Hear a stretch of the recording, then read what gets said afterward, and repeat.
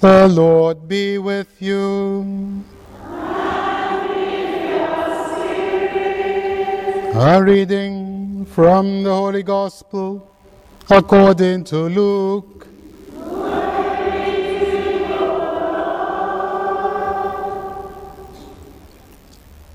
In the 15th year of Tiberius Caesar's reign, when Pontius Pilate was governor of Judea, Herod, tetrarch of Galilee, his brother Philip, tetrarch of the lands of Iturea and Trachonitis, Lysanias, tetrarch of Abilene, during the pontificate of Annas and Caiaphas, the word of God came to John, son of Zechariah, in the wilderness.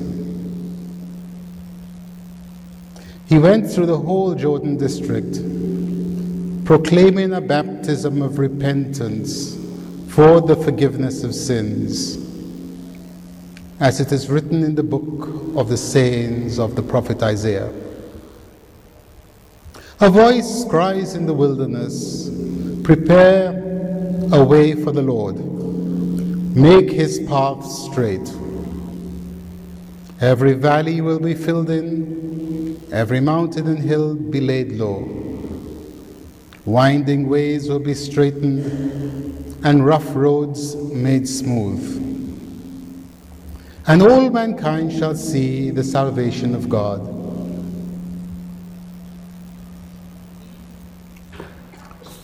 The Gospel of the Lord.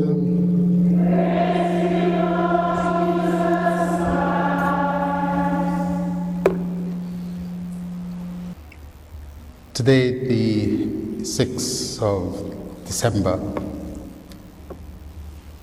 the second Sunday of Advent, and of course we are preparing for several feasts of Our Lady.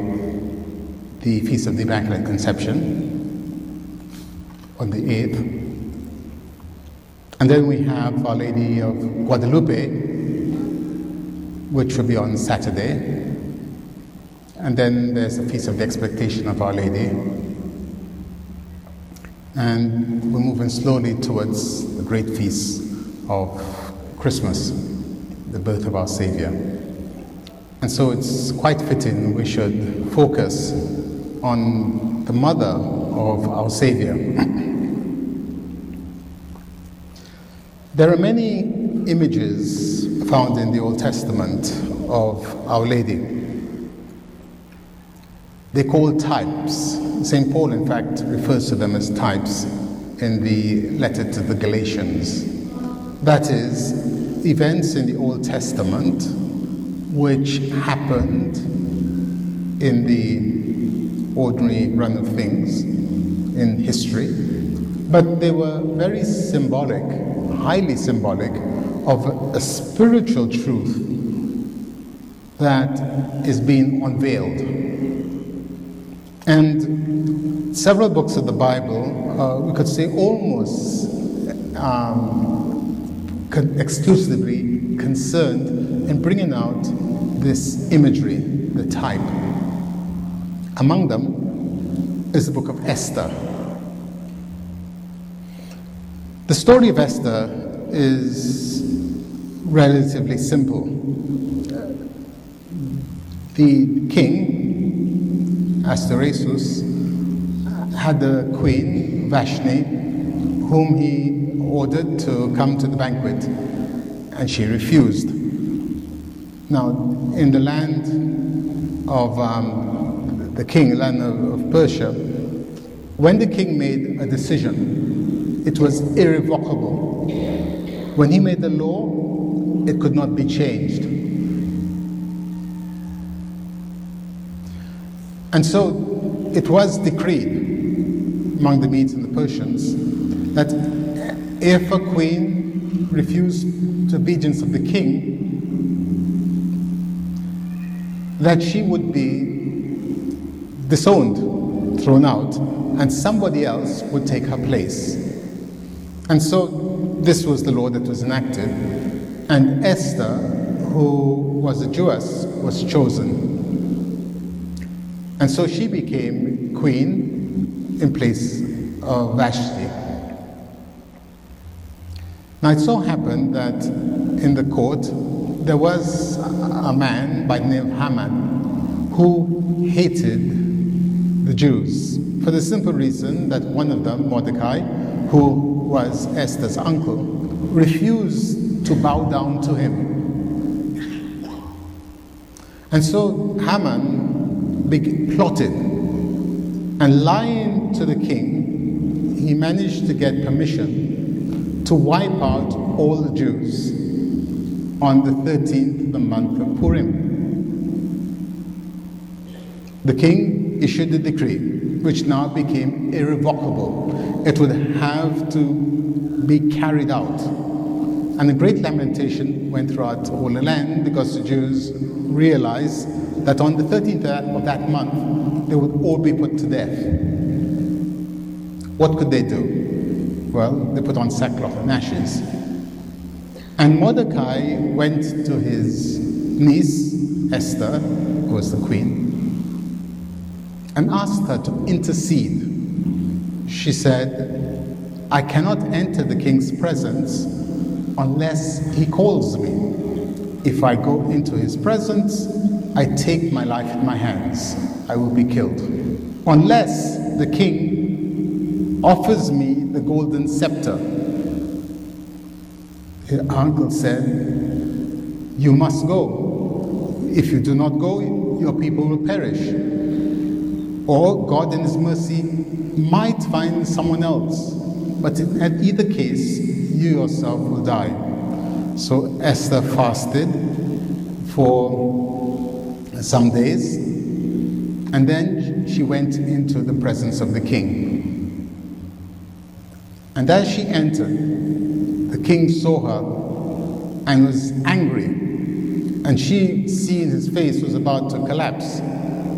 And the king's attitude towards her changed completely. And with his golden scepter, he touched her and asked her, what did she want? Even half his kingdom, he would give it to her. She asked only that the king come to a banquet and that Haman, the enemy, be invited. So Haman thought that this is good news. And he went to the banquet, and the king asked the queen again, what do you want? And she said that you come again a second night. So we have the banquets of 2 nights. Haman came again on the second night. And then when the king asked a question, she said, I want the head of my enemy who plans to eliminate me and my people. And the king said, who is this? And she said, it's this wretch Haman. And the king became exceedingly angry and went outside.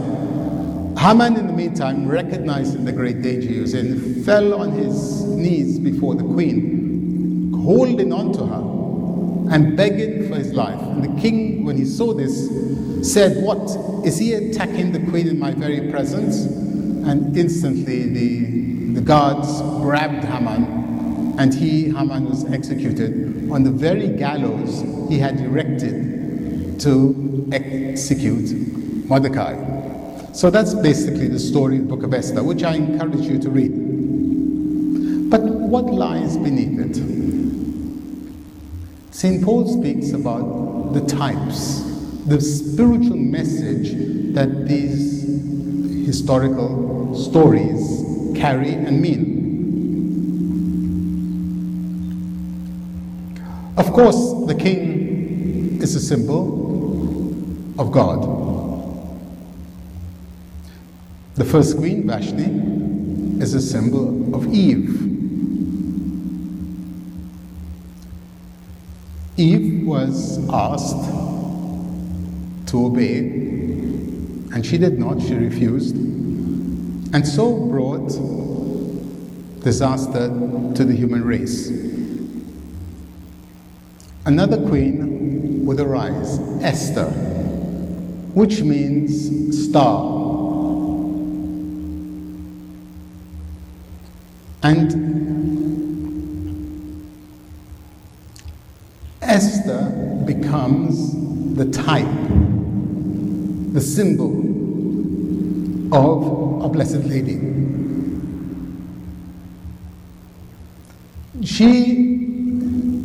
Her people, us, are in grave danger. The enemy is Satan. And just as Haman slandered the Jews to the king, so does Satan slander us before God. He leads us into sin and then accuses us of sin. Only one person is exempt, is protected from him. The star of the sea, Esther, Our Blessed Lady. She alone is exempted from his influence. But how can she enter into the presence of Almighty God?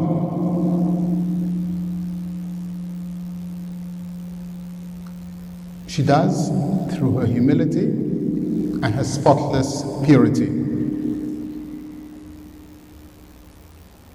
And when the command comes to her by the angel, it is the Father who offers her the scepter, the golden scepter, which is nothing other than his Son. And so she conceives the Son of God,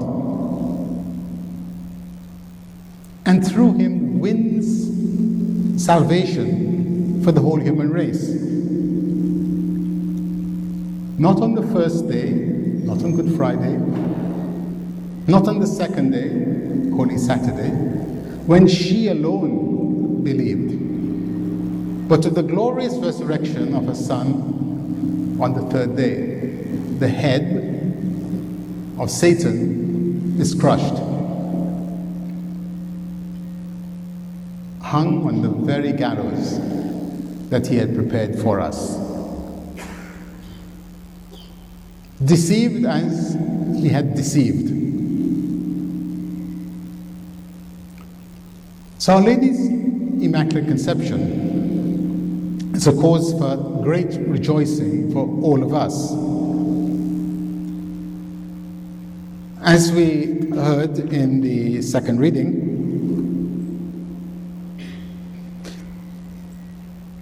my prayer, says St. Paul, is that your love for each other may increase more and more, and never stop improving your knowledge and deepening your perception so that you can always recognize what is best. Two things: knowledge, because if we do not know, we cannot love. If we do not love, we will not serve. If we do not serve God, we cannot be happy with God. It's as simple as that. So St. Paul is praying for us, and this in fact is what all of us should pray for, that our knowledge will improve. Knowledge of what? Knowledge of God and of his works among us. His great work is the gift of his Son for our salvation. His other works are all the other things, the other helps he has given us. In particular, the help of Our Blessed Lady and of the saints, the sacraments of the Church, and the prayers, our prayers for each other. But it's not just knowledge. He says we must deepen our perception. Well, what is perception but an understanding of what is required of us?